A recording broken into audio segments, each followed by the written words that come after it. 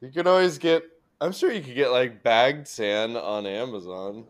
Yeah, but even like opening it up and like having to pour it in, it's like you probably need to get a funnel to be extra safe. Yep. And then it's like, and then no matter where I store that bag of sand, because this bag of sand is gonna be bigger than what I need, and it's just like, I'm not fucking with that. I'm not fucking with that. No way. Just chuck it out your window at someone randomly passing by when you're done with Just drop it in the bag. Just, it. Boom. luckily, I'm only on the second floor, so So it'd just be a short drop onto their head. yeah. Only a concussion. Only a concussion.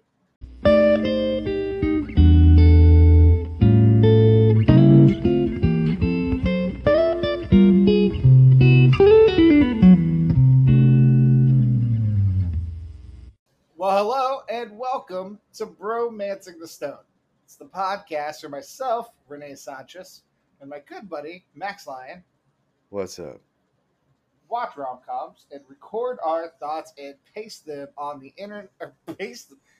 Well, I mean, there's copy and pasting involved, but we place those thoughts on the internet for the tens and tens of listeners' listening pleasure. And Max, how are you doing this muggy ass Sunday? I am muggy. It is muggy. I was just noticing, I'm like, God, it's that time of year. I just started feeling like sticky again. No, see, Chicago did us dirty this year because usually Chicago has 2 nice weeks at the end of May and into June, where it's like blue skies and 70s before Yeah. it hops into like the too hot range and also the too humid range. Which we did get a little bit of. We did get some really nice weather for a couple weeks. True, we got a couple like nice like random high 60s days. That's fair. Yeah. But now we've jumped into August weather in May. And I don't know how to feel about it. This is what August is. It's cloudy and it's muggy. This is what the whole fucking summer is. That's what's annoying about the Midwestern summers is thunderstorms. July's nice. I feel like June and July like there's a 2 to 4 week period where a majority of the days are blue skies. Or like the clouds burn off. By August is thunderstorm season. Yeah. Much like it's hurricane season down in the southeast, it's thunderstorm season in the Midwest. That's true. And so August is when it gets bad. I feel like we have so many more cloudy summer days here than I ever remember growing up with on the West Coast. Like maybe it's just skewered memory, but like I remember 3 months straight of like clear skies. Oh, that's skewed memory. Is it? You're having a skewed memory, yeah. Okay. The thing with Oregon is that summers started late though.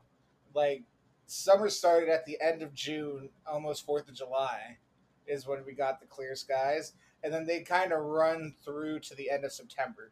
Yeah. So it wasn't like a end of May, like Memorial Day to like Labor Day type. Oh, that's true. That's true. Which is what you think summer is. Oregon was more like late summers. But then also the thing with Oregon is that Oregon would also have a like random few. There's always a random like 3 to 4 days where it would be rainy and cloudy but warm. But it would only be a few days. But then in August there would be it'd be really hot or it'd be cloudy. But there was no in between. Like it's either like high, like it felt like it was either like 90s or it was cloudy and threatening to rain. Yeah. There was no in between. There's no nice like 70-degree August day, you know.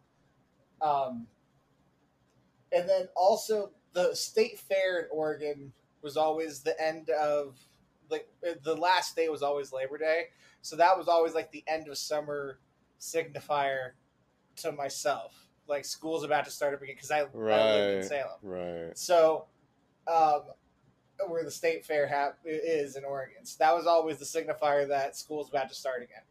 And I've always known the state fair to always have 2 to 3 days of rain Huh. in that ending period. So so the Augusts in Oregon are similar to Chicago, just that Chicago's more every day is like that. Yeah. Where Oregon just has portions Spurts of it, like that. Spurts of it. While the other portions are dry heat, like Zona random ass heat. So it's either like you have a really hot like Zona day, or you have like a humid Chicago day. There's no in between in August in Oregon. Well, I don't remember a lot of humidity in Oregon. It wasn't. The summers were very dry. They weren't humid at all. I found them humid, but that's because I don't know. Like I don't know what it was about like Salem, but like there's just a lot of like trees, and it kind of packed all the heat in. So it Oh wasn't necessarily yeah. humid. It wasn't necessarily humid. It's just that all the heat was still stuck from all like the foliage around us. Just like kept everything in like an oven. Right. Right.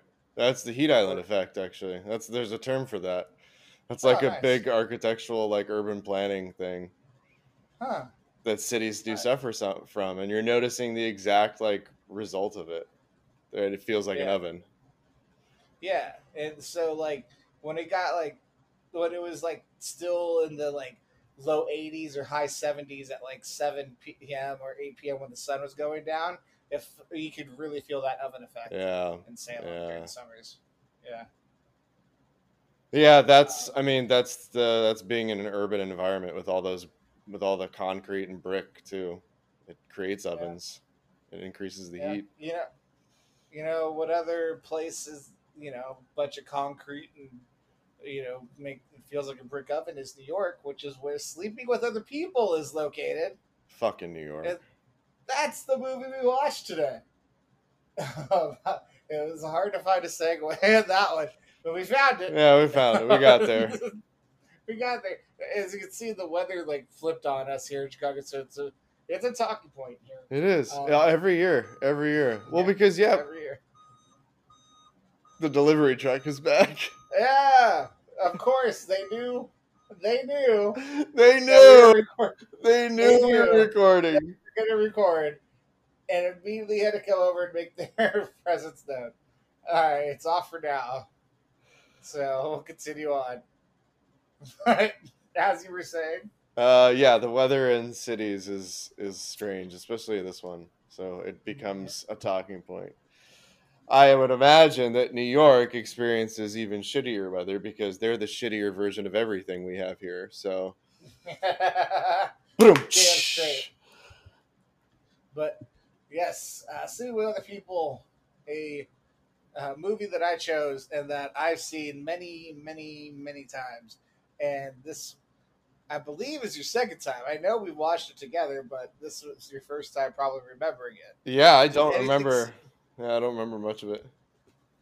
Yeah, so any initial thoughts before I go into the stats of the film? No. Let's have at it. All right. So, Sleeping with Other People is a 2015 American romantic comedy film directed and written by Leslie Headland. Oh. That was nice to hear in my ear. Right, yeah, I thought you'd like it. The film stars Jason Sudeikis, Alison Brie, and then I don't agree with the next three that are listed, but this is who's listed: Natasha Lyonne, Amanda Peet, and Adam Scott. No Jason Mantzoukas and no Andrea Savage, who I think are the next two that matter in that, but whatever. Premiering at the 2015 Sundance Film Festival on January 24th, 2015, the film was released theatrically on September 11th, 2015 by IFC Films. And it was produced by, you might have seen Gloria Sanchez Productions. I did. Yeah. Which I'm assuming this is your mom? No. It's an offshoot of the Gary Sanchez Productions, which is the production company of Will Ferrell and Adam McKay. Gotcha. So basically the Funny or Die people. So this was. Oh right, yeah. Yes, that kind of. They're the ones who kind of produced this and such. So, um, running time of the film is 101 minutes, and the budget of the film. Uh, have a guess. See what you think. How much they spent on this. Now, once again, it premiered at Sundance, which means it was more of an indie film. Mm-hmm. So, what do you think? I'm gonna say maybe 25 million. You're stuck in those early 2000s and 90s budgets. Still Now too we're low, huh? No, we're in the teens, which means they ain't got money for rom-coms. Oh. They ain't got money for rom-coms now because they're spending all their money on the next Marvel franchise. That's right. Which I was not budget, entirely opposed to. Yeah, the budget of this film, it's not exact, but it's around. It has that little squiggly, like, similar to around $3 million. Wow. Holy shit. Yep. They did a lot with $3 million. Yeah. And then how much did it make in the box office, according to what it shows here? 12 million. It made 3.2 million. So shit. Yeah, I mean, it's indie films for you. That's true. Yeah, because you're not talking about a huge marketing budget in that case. So if you make your budget back with an indie film and a little bit on top, usually you put it out by yourself, so you're taking in all the money. So you're actually coming closer to a profit than a big studio film like How to Lose a Guy in 10 Days. Like that one's got to make twice its budget to make back with marketing and everything else. So I feel like I don't know. I wouldn't classify it as an indie film now, would you? Like, is that really an indie film? This film? Yeah. Technically, yeah. Wow. Yeah. I mean, they had a lot of familiar faces in it. I'm kind of surprised. Yeah, I mean, that's kind of, it was kind of that's really probably going to be a moment in time. The 2010s was full of the quote unquote mumblecore indie film. Because that's not necessarily, because like now content is delivered in so many different ways that, people aren't trying to make a quick indie film for like $1 million and then just hoping to kind of just make their money back so that they can go make another film. Like that was kind of the model for like indie filmmakers like Joe Swanberg and the Duplass brothers and other people like that. But now there's so many ways to get your content out, not only streaming services, but on top of that, you're talking YouTube, you're talking so many other things that your budget doesn't have to be nearly as much as you thought, and the form that you put it out there doesn't have to be constricted to a 90-minute film that you then try to find distribution for and this and that so that other people can see it. You can fucking upload it to the internet, create a Twitter account, try to gather some buzz, hashtag the shit out of it, and try to get attention for your art that way. Right. And so many, like you can basically try to hustle your ass off to get the same amount of eyes that it used to take try to get a distribution deal out of the Sundance Film Festival in 2015 with names that are recognizable like Alison Brie and Jason Sudeikis. So I mean, it had time capsule. Adam, a time capsule of what indie films were. Go ahead. Adam Brody, Amanda Peet, Adam Scott, Natasha Lyonne, Andrea Savage, like you said. I mean, like Jason Mantzoukas, Adrian Pimento. Yep. It's weird. It's crazy. understanding that dynamic, I guess, is Yeah, it's interesting knowing that this was 6 years yeah, ago, and thinking about that form of movie making yeah. as something in the past, but it is now something in the past. You know, Well, do you know that it's in the past, or maybe it's something that we just don't like? It happens still, but we don't hear about it as much, kind of thing. I mean, I think like just when a new movie comes out on Netflix, do you know about it anymore? Like, there's so many things that are being put out on like Netflix and streaming sites and everything Oh, else that's true. that you don't know about. That are just like, oh, what? This exists? And you're just That's like, very true. I mean, even with all yeah, those like Netflix rom-coms we've seen so far, most of them I didn't know about until like after they came out. yeah. I mean, in this one, this movie, I remember catching the trailer because it had people that I liked in it, and I just remember like it being sent to me in a DM by my buddy Ben Hasselt, Andrew's older brother. Shout out Ben. But I remember he sent me the trailer because he loves watching movies as they come out. Like he was one of those who like invested in Movie Pass like Nice. when it was a thing. Um, but anyway, so he sent me that trailer and he was like, "I know this is right up your alley," and I was like, "Yes, this is indeed right up my alley." And right when the trailer came out, I was immediately on board with this film, and I never got off board. I was always on board with this film.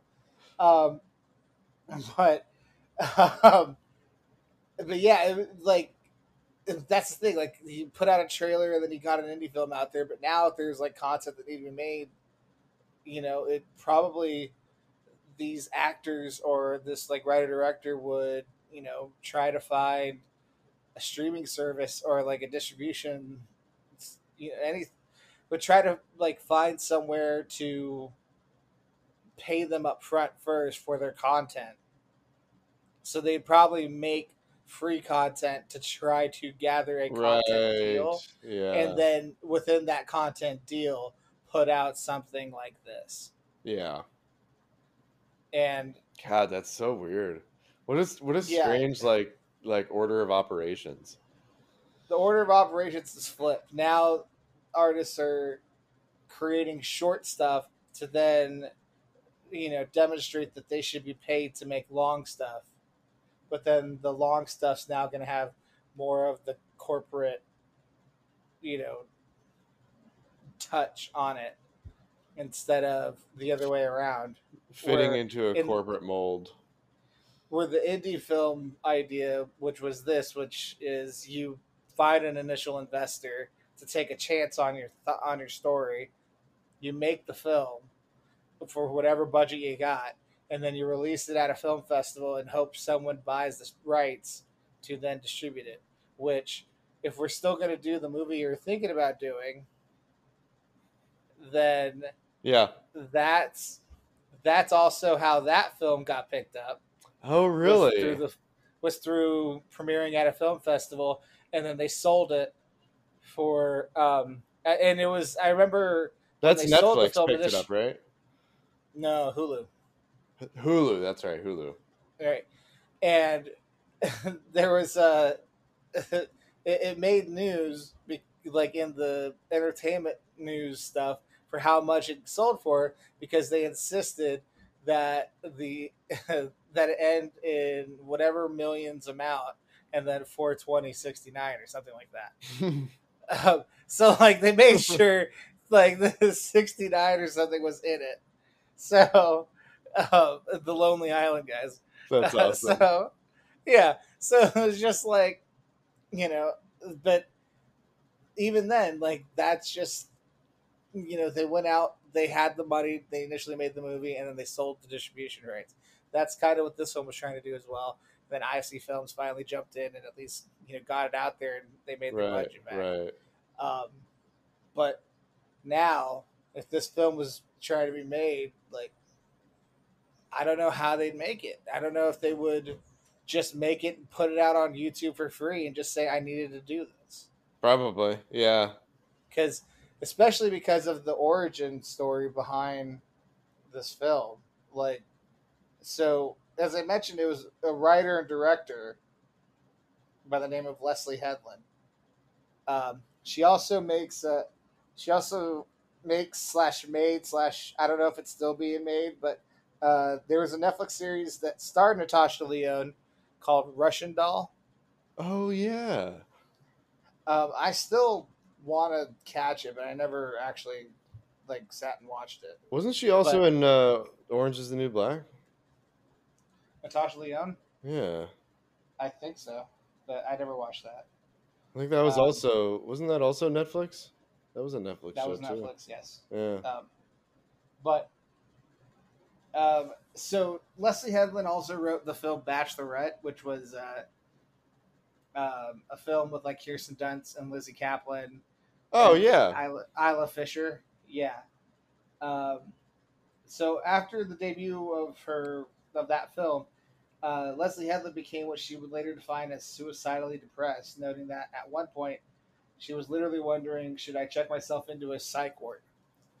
To help cope with that, she went to Big Sur, where she wrote all day and all night. And she realized she wanted to write a movie about sex addiction after entering into a relationship with someone who was already seeing another person.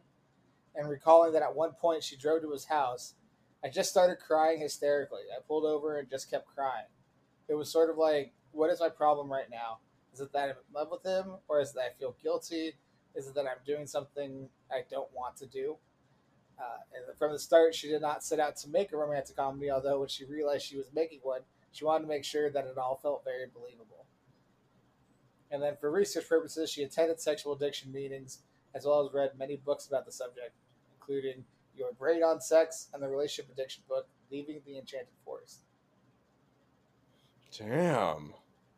So Damn. going all the way into that whole like creating content idea, it was like this is something that like there's certain artists who make films that have to make that film in order to get it out of their body, get it out of their soul, like get it out into the world and share it because it's gonna rot and infect everything in them if they leave it inside. So they Right. have to get it out of them. It's almost like a surgery.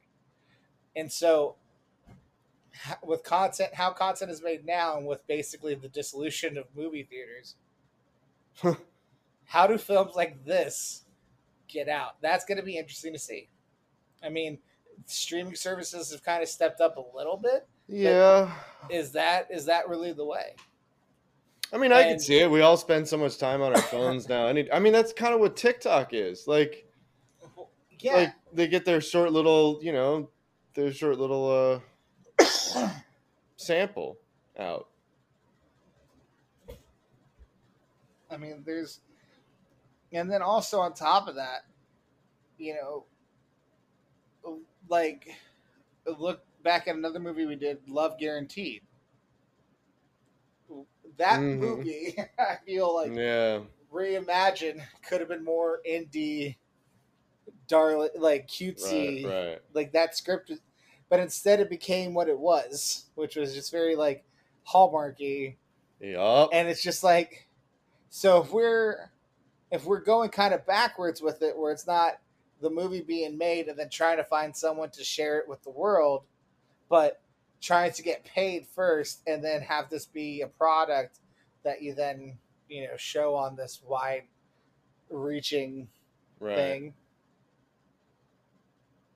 So Is do, there going to be room for projects that are personal for whomever?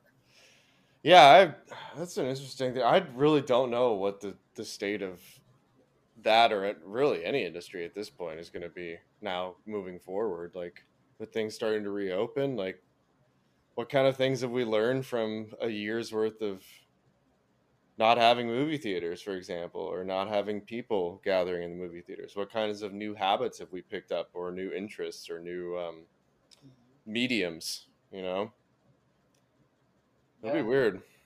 Be weird.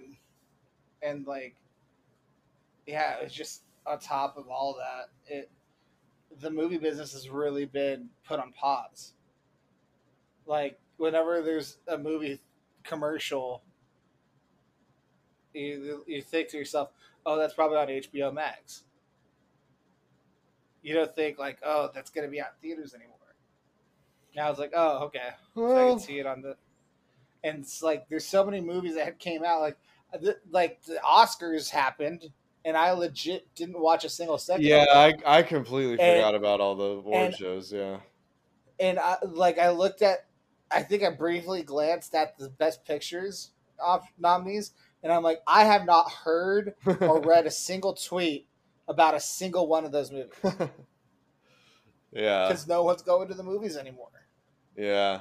Well, and we also don't even if people are, like, you're not socializing with them. So it's like you No, don't hear about the movie. It's not word of mouth anymore. yeah, That's the weird thing is like with the pandemic and the quarantine, like thank God for social media in one aspect simply because we still had some sort of connectivity through the internet. Maybe not social media specifically, but the internet in general kept us like connected a little bit.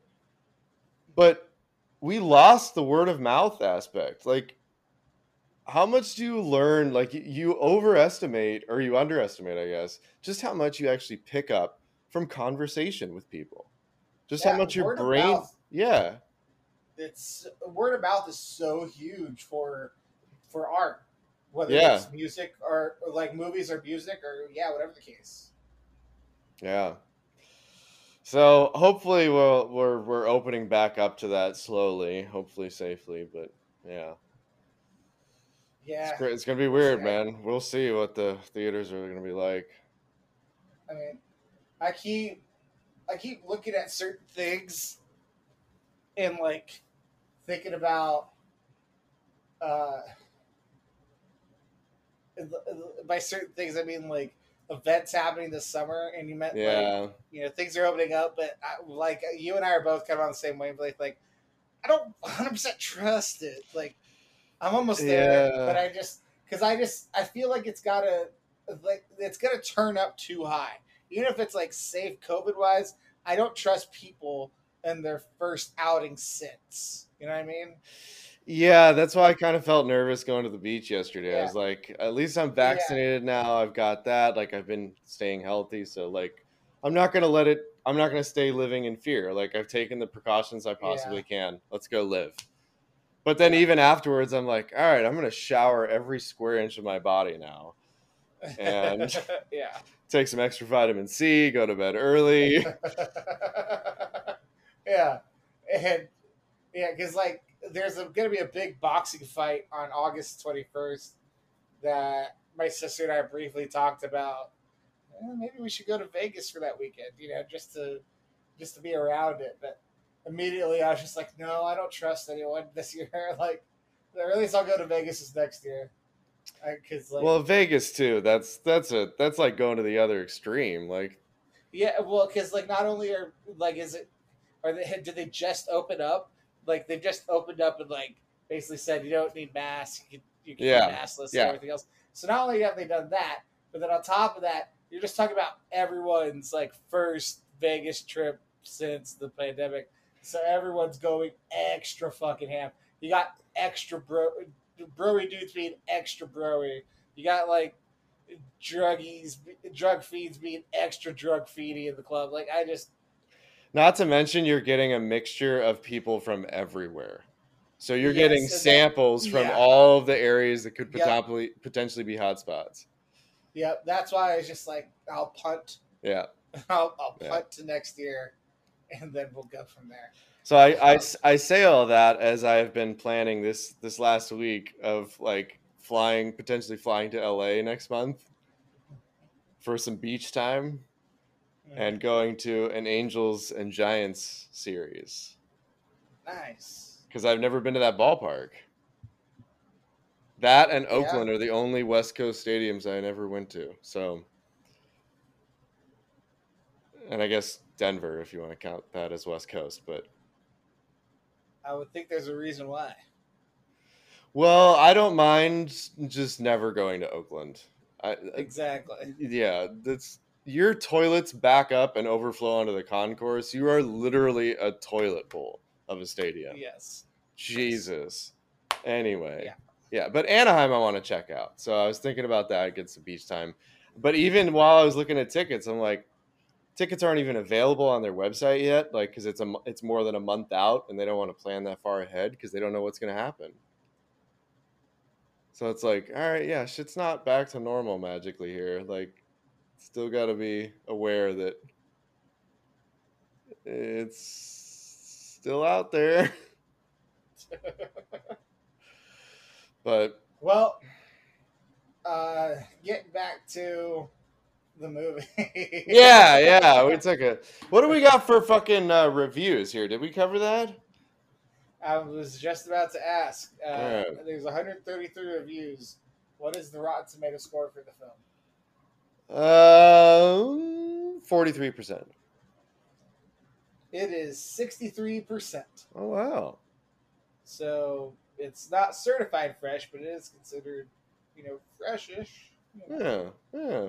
The critics' consensus is Sleeping with Other People has likable leads and flashes of inspiration, but seems unwilling or unable to surround them with the truly subversive rom-com they deserve. Okay. I don't know. Uh, let's see. Richard Krause gave it 2.5 out of 5 and wrote what's considered a bad review. Might have been more effective if it didn't adhere so strictly to the old possum that men and women can't be friends. Oh yeah, that's a good point. Although Mike Massey of Gone with the Twins, I don't know what that is or what. Give it 7 out of 10. It wrote in what's considered a good article or a good review. The project tries its best to avoid the romantic comedy tropes it initially depended on, while also imparting a bit of dramatic heart.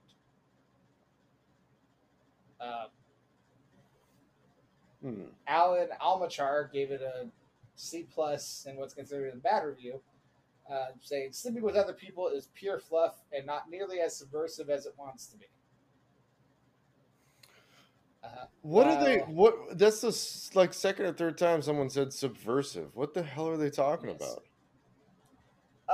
Basically, like they're.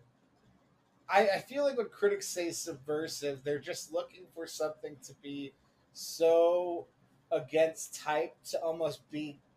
I feel like they're looking for combativeness against type, like with subversive. Where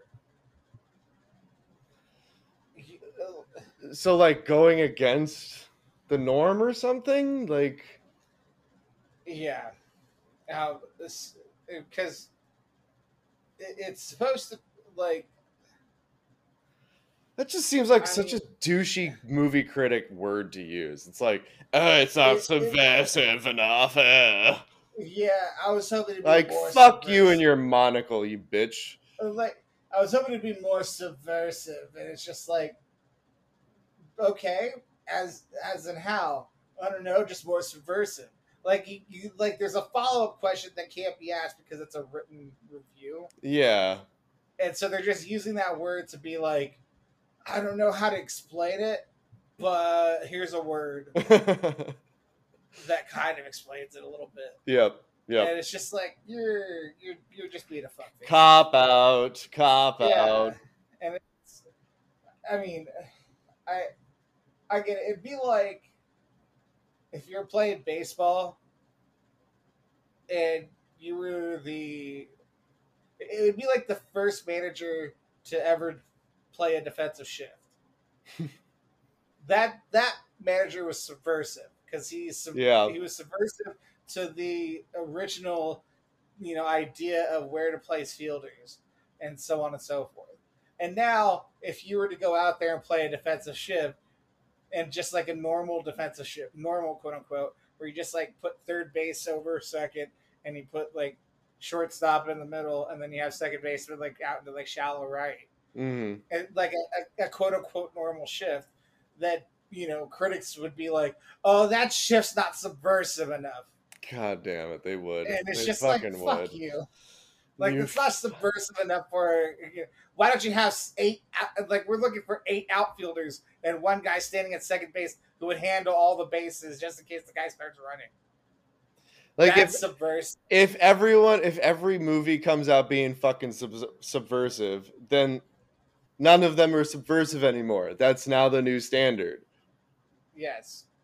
And like, or that there's even some. So now you're competing in how subversive can you be? And according to this critic, this movie was not nearly as subversive as it was trying to be. Was it trying to be subversive?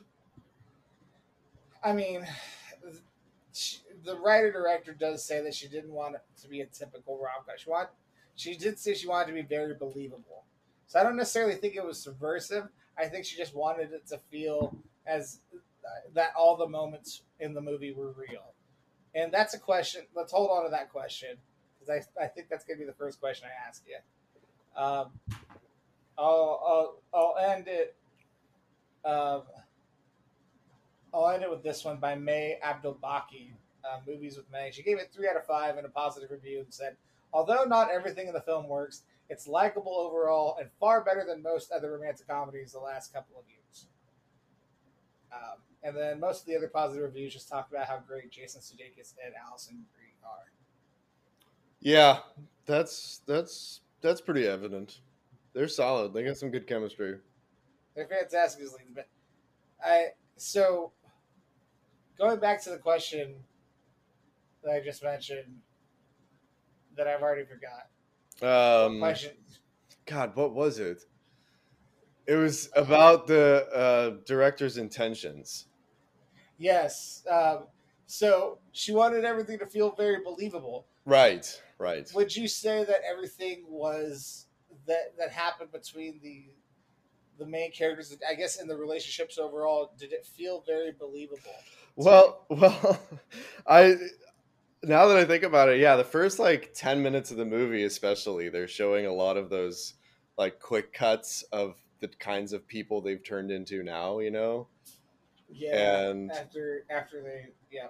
Just like the whole first 10 minutes of the movie, even the first interactions between the two of them, the stuff in the dorm and stuff like that. Like, I was noting to myself, like, God, I remember fighting in a street with, you know, my soon-to-be ex-girlfriend and her, like, threatening to push me in front of traffic. I remember, you know, like, all those interactions that happen in the first 10 or 15 minutes. It's like, yeah, those felt real. I'll give her that. They actually induced the retrospective emotions, brought me back.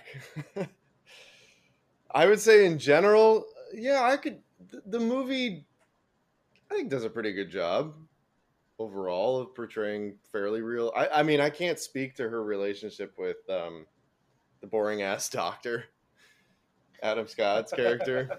Yeah. That seemed far-fetched to me. But I guess maybe I just grew up a fucking sheltered, naive fucking life. You know, what's funny is that I would have agreed with you with every other viewing before this one. This one was the first one where I kind of finally saw what Matthew Sobchak's motive in the film was. The whole time, like every time I watched this film beforehand, I just thought to myself, what's in it for Matthew Sobchak? He obviously doesn't like truly care about Lainey. And like all he gets out of it is banging her every so often. Right. And it's just like, so what's really in it for him? Why has he dragged her along like this? And why does he even... So why does he? You know, yeah. Well, that was the idea that it was also the first time that the scene made sense to me, the speech in the scene, which was Jason Sudeikis' scene when he and Lainey are in the lingerie store after she ran and chased him on the boardwalk. And Jason Sudeikis, as Jake says, you're the hardest drug at the coolest party. And so he doesn't think about you. He just but when he sees you, he has to make a split decision. Do I, not do you and go about my day and my life, or do I cancel everything tomorrow and do you sort of thing? Yeah. And so it was just like, and so I can see that the addictive part for Matthew Sobchak this time, where, and it's not even necessarily Huh. like, and it was also just the ultimate, like, he could nag her and say the most ruthless, horrible shit to her in a way of like demonstrating power, and she would just come back for more. And so there's this like very sick, perverse, you know, drug adrenaline thing that gets released in him, that he could be this like monster to her and demonstrate this power and like ownership of her in a very, very like, disgusting human Yeah. way. Yeah. And so, but and then she slowly weans away from him through her friendship and everything that goes on with Jake. Um, you know, which we could talk about more deeply in what happens after. Uh, so Well, which begs the question for me, if you want to get into this, yeah. their their dynamic, Mhm. the main story here, the main dynamic, Yes. the main relationship. We've Yeah. got Jake and Lena, Laney. Laney, Laney. Yeah. and to me, throughout the movie, their actual dynamic, a lot of it is very good. Like it's very fun to watch. Mm-hmm. It's I felt like a lot of it was fairly realistic, Mm-hmm. very honest. A lot of their conversations that they have are very honest, and Yes. they even mention that themselves. So like it's nice, it's refreshing to see that kind of stuff in a movie too, because it reinforces what we all should be doing in relationships instead of seeing these, picture perfect couples on old school rom-coms, for example. So it's nice to have that reinforcement. My whole point to all this, my only question walking away from it was, because of her dynamic with boring ass Matt, is her relationship with Jake just a really long, drawn out, marriagey version of a rebound? Like That's to get that's over what I was Matt. gonna. I was gonna approach that in the what happens after, but yeah, let's go ahead and approach it now. I mean, I can lead to my thoughts, but I personally, I root for them as a couple, and I like them as a couple. So I I tend to say no, and and basically the the movie uses the trick of you know there's time passing within the film. So True, a true. lot of time passes in the through when we start the film and when we end the film. Um, I mean, technically 12, like 13 years, pretty much, because they fight each other 12 years after they initially bang, and then Right, we go through another year with them. Like that's then there's a lot of fast forwards. Like, they play Jingle Bells when at one point, so like that's supposed to simulate at least like the Christmas season is right, right. happening, and then there's the whole summer thing. Then she moves away 2 months later, like so on and so forth. Yeah, nonetheless. So with all that time passage, you assume that there's been work done to understand the dynamic that she had. I mean, she mentioned that her therapist suggested going through a sexual addiction Right. program. So she's talking to a therapist about it and everything else. And I think, and so she's probably talked to the therapist about her friendship slash relationship with Jake. So that's probably something that she's explored in Right. multiple ways. So you And would assume you would assume that you know that whatever they've decided on, and that's the other thing. They even got away from each other at the end, and then came back to each other. Oh, I was just gonna say I would actually argue, now that I asked the question out loud, I would actually argue that it's not Rebound, because Yeah. they they do have honest discussions about their pasts. They like understand each other's shit. So like it's all the cards are on the table to begin with. Then on top of that, she does like finally make her own decisions and like take her life under control. And that's, she alludes to that when she's dancing at the kid's birthday party, and she's like, I've like discovered my body, and like, the first time. yeah. And or like when she decides, hey, I'm gonna move, or I'm gonna go to back to med school, Mm-hmm. and I'm gonna move to Michigan. Like, so she is consciously like moving her life forward. And Yeah. and by the end, I think we do see when he calls her from the police station and she's in her kitchen. I think they both do a pretty good job of like showing us that they're finally admitting like, hey, this is not isolated anymore, like we really do love each other. Yeah. Like this is a real thing. Yeah, like we've tried everything else, we are like actually living our own lives now, and it's not working, like it's Yeah. so I thought that was kind of cool. But part of me was wondering that for a good portion of the movie, if this was like, God, are you really like, are you ever truly going to get over this guy, or are you just going to like keep running back to Jake? Because she would like, remember, she was like desperately calling him and stuff when she ran into, yeah. Yeah. And it's Or like, when he was having sex with Amanda Pete's character. right. Yeah. And he ends up saying Laney's name. Yeah. That was interesting. That I feel like was a realistic moment, though. Granted, I've only had sex one time. I have not been in that sort of situation, but I feel like that's a very, like, they set up that moment well with the interactions that they had leading up to that. Yeah. Like, Amanda Pete's character was set up as someone who kind of like, didn't take the bullshit, didn't fall for Jake's bullshit, was very straight shooter sort of thing. But also had her own bugaboos and like everything else. And then the date itself was very cards on the table. Yeah. For both of them. Someone he obviously felt like he could be truthful and honest with, or comfortable at least around. Yeah. He could be comfortable with. Exactly. And that's why Laney's name slips out.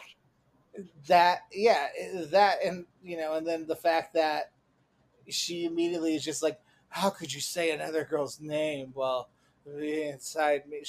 She doesn't get her like feelings or her ego hurt. Instead, she's more about like, who's Laney? And then he says the long story, and she's like, well, do you want to talk about it? Like, she's open to. And that's basically her saying, I think there's something more here. And then he says yes, which means he thinks there's something more too. And so just an admission of, okay, this is not just a casual bang.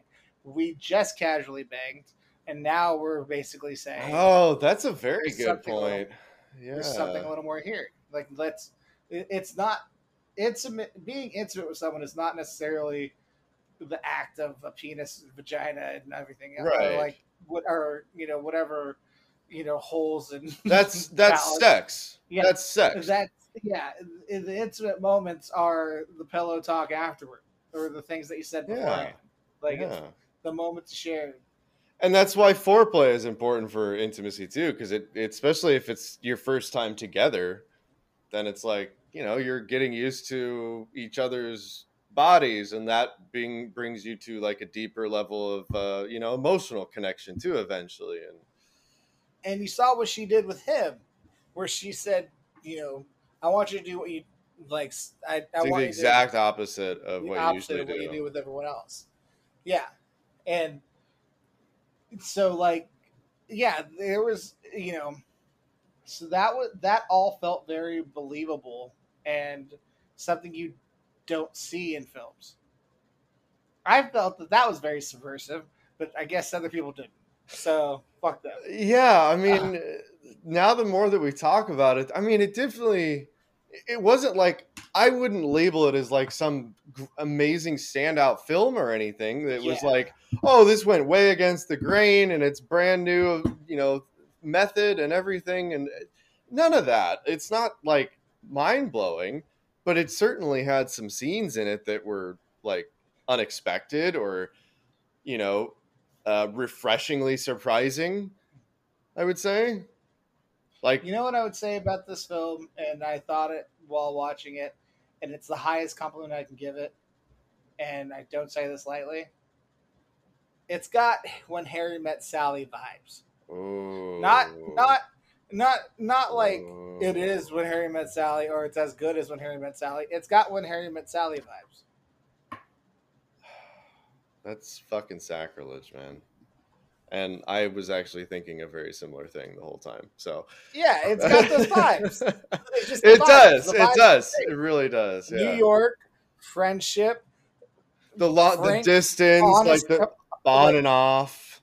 but also honest communication Yep. because they're putting themselves initially in a box that's like a fragile do not touch Yep. with each other, so then they basically drop their walls because they feel like they can actually be vulnerable because they don't want anything from that person, Right. and then they realize, oh, that's how you love someone, by not wanting or expecting something from someone, but Yeah. just giving love to them, and like receiving love back Yeah. unconditionally.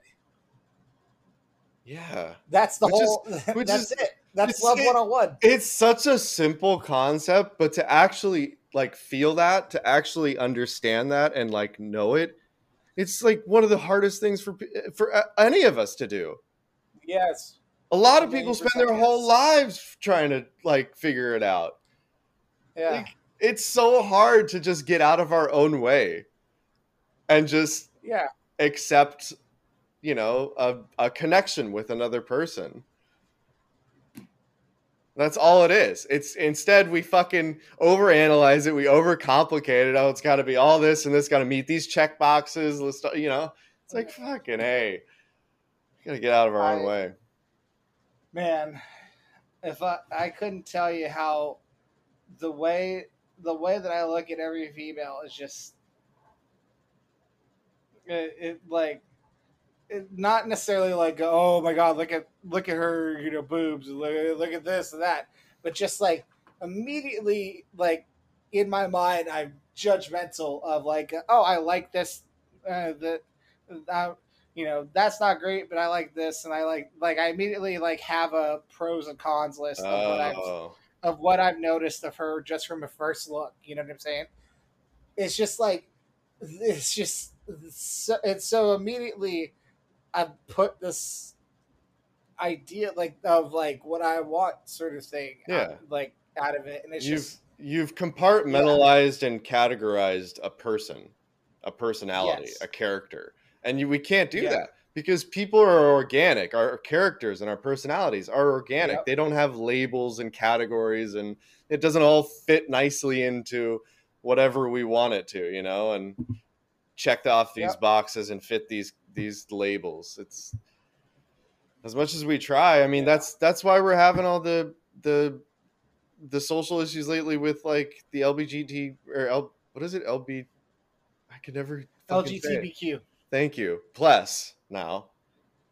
yeah, And like, sexual orientation and personal identity and, all that stuff. The personal pronouns. It's like hmm because it's nice and convenient to have words and to have categories and to have labels. That's how our human brains think, but that's not how anything in the natural world functions. So sometimes things aren't going to fit nicely into a mold. I agree. Yeah. Before we get into like the kiss and kind of wrap up the film as my my phone Well, loudly. look who didn't mute his phone. I got a text message from my sister or whatever. Oh, that's good timing. Yeah. But one thing I did want to talk about is just I love Jason Mantzoukas and Andrea Savage. Yeah, they are a solid couple. Why don't we do drugs? Oh my god, I miss drugs. Like but just I mean, Jason Mantzoukas, just being Jason Mantzoukas, like to his son, my love is conditional. um, and then, of course, the scene that took forever for us to watch because it's during the credits and the streaming services aren't great with that, but their shared scene for the last like 2 minutes during Oh the my god, credits that was worth is it. some of the funniest shit because they're like improvising with each other, obviously, and they are good friends in real life, and they've improv with each other. And like Andrea Savage, she had a show that lasted 2 seasons on True TV called "I'm Sorry," and it's just about her being married and having a kid, and like just being this comedy writer and like immature as a woman in her 40s who has to take care of a kid and like be a mother like Right. but also thinks like poop jokes are funny and like things like that. um and so there was an episode early on in the show where they talk where Jason Mantzoukas is her single friend who's also a comedy writer on whatever they work on, like, so they write together, Right. and so they're at like a poker game, and Jason Mantzoukas is talking about this like mutual friend or the daughter's teacher that Andrea Savage hooked him up with, and he's like, "Yeah, she's great. We got together, we made out, we ended up doing it. I put ice cubes in her butt. It was fantastic." And then and, Andrea Savage is just like, wait, what?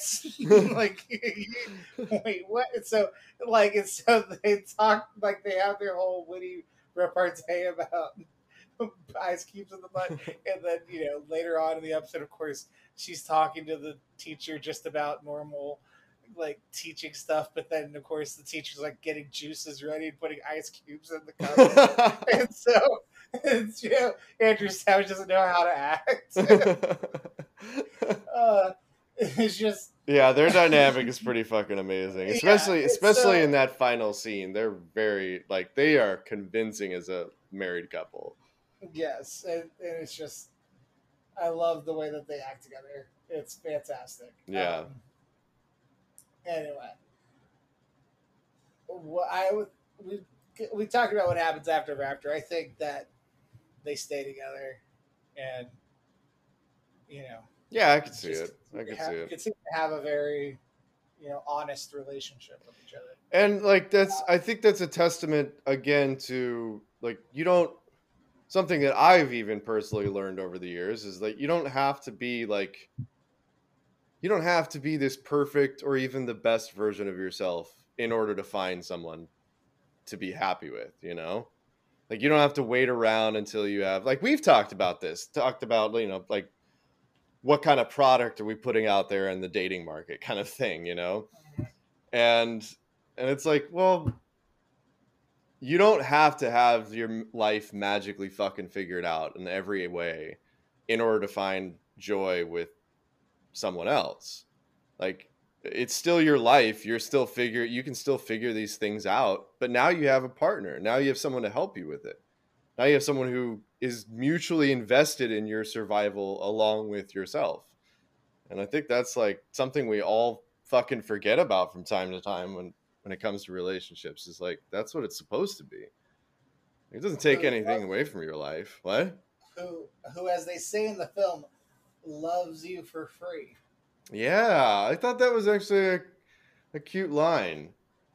That line in that scene, like when they said "I love you for free" in the movie, like that was another thing that I caught for the first time in this viewing. Okay. Because every time I watched it, I just thought that's kind of a cop out. Like like they're saying that they're in love with each other and that they love each other for free, and I'm just like, what the fuck they mean by "I love you for free"? Like, Well, yeah, I didn't it's like, understand where they were but, going with it for sure. yeah, because I'm just thinking, so what? Like, Yeah. so you love each other, but you're just not willing to. You're basically saying, I'm too pussy to try to do something Well, about it. Like, yeah, it's cute, but, but like, where are you going with this? Like, what does that mean? but this time I actually got it, and this is part of why they are how they are and who they are.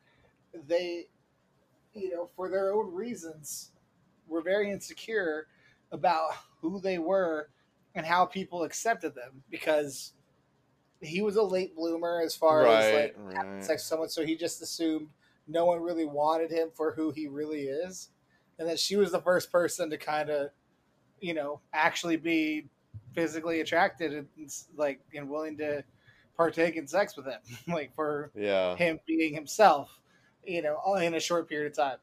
And then she, for whatever reason, had the same sort of insecurity through, and it manifests itself through Matthew Sobachek as the delivery driver's back. God damn it. Um, but Matthew Sobachek ended up being the harbinger of these, insecure feelings that she had. And so them saying "I love you" for free is the first like outward vocal admission to each other that they unconditionally love each other, and that someone unconditionally loves them for who they are. And "I love you for free" is just their Hmm. way of saying "I love you unconditionally for all of your imperfections and for everything," which is something that neither of them had ever truly believed someone was capable of, to love them Okay. for everything that they are. Loving someone And without expecting anything in return, kind of thing, too. Like, I warts just, and all. Like, yeah. love them for warts and all. And that's where the "I love you for free" line really hit. And then also, I noticed for the first time, Jason Sudeikis leans in closer and closer a couple times, as if he's going to try to kiss her, but she's Right, already got her right, eyes closed for her sleep, as if she's asleep, and he pulls away. right. I noticed that too. Yeah, And it's and then he gives like he lies back onto his back and he gives a look up to the yeah. ceiling where he's clearly disappointed, where he's like, "Damn it, I should have kissed her, but I didn't." He wants to, but he also is just he can't risk it. Right, right. Yeah, but he does kiss her at the very end of the film, which I think is the kiss of the film. Oh I know yeah. that they kiss at the No, no, very no. beginning as well, but That I one feel like was the way kiss. too awkward. That's just the origin kiss. That's not the kiss. Yeah, but yeah, the one at the end, um, where they were gonna go get married, but then decide they're gonna bang instead They're gonna first, bone. and he gives her a kiss, and it's a short and sweet kiss. I Yeah. think like it's a solid one. It's not a huge makeout. It's out in the beautiful New York street, um, and they got the music in the back. It all works for me. I give it a solid A. All right. I'd give it a B. It's it's cute. It's a great kiss, but it doesn't go beyond, to A status for me. That's fair. I think it's partly because of how I feel about the film, which we get to the verdict. I Yeah. mentioned I mentioned I've watched this film many a time. It's one of my favorites, so it's a marry for me. I marry this film. I will watch it many more times before I had a I feeling you leave might. this earth. Yeah. Well, for me it's just a fuck, unfortunately. But Yeah. it's a solid movie to check out, especially like you said, because it's got some similarities to When Harry Met Sally. I mean, they definitely have a very similar friendship dynamic too. So Yes. They definitely got this movie definitely has those vibes. yes, it So it doesn't obviously measure up in other ways, but yeah, it has that sort of dynamic. It's definitely entertaining. It's a good setup. I think it's plenty unique enough too. Fuck those reviews. Jesus. What was the word? Subversive? Subversive. Like, Yes. it's not like I was sitting there watching Love Guaranteed. Like, yeah. It was interesting. It kept me interested the whole time. So whatever. That's all I ask.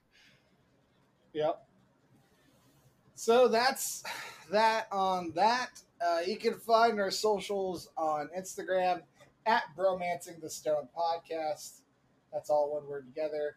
On Twitter at Bro the Stone Pod. I forgot to live tweet this one. It's just too good of a film. I wanted to actually watch it. And then you can find me on Twitter at Supermarket Sweep without the E in super, so SUPR Market Sweep. And then on Instagram at Relusa88. That's RELUSA88.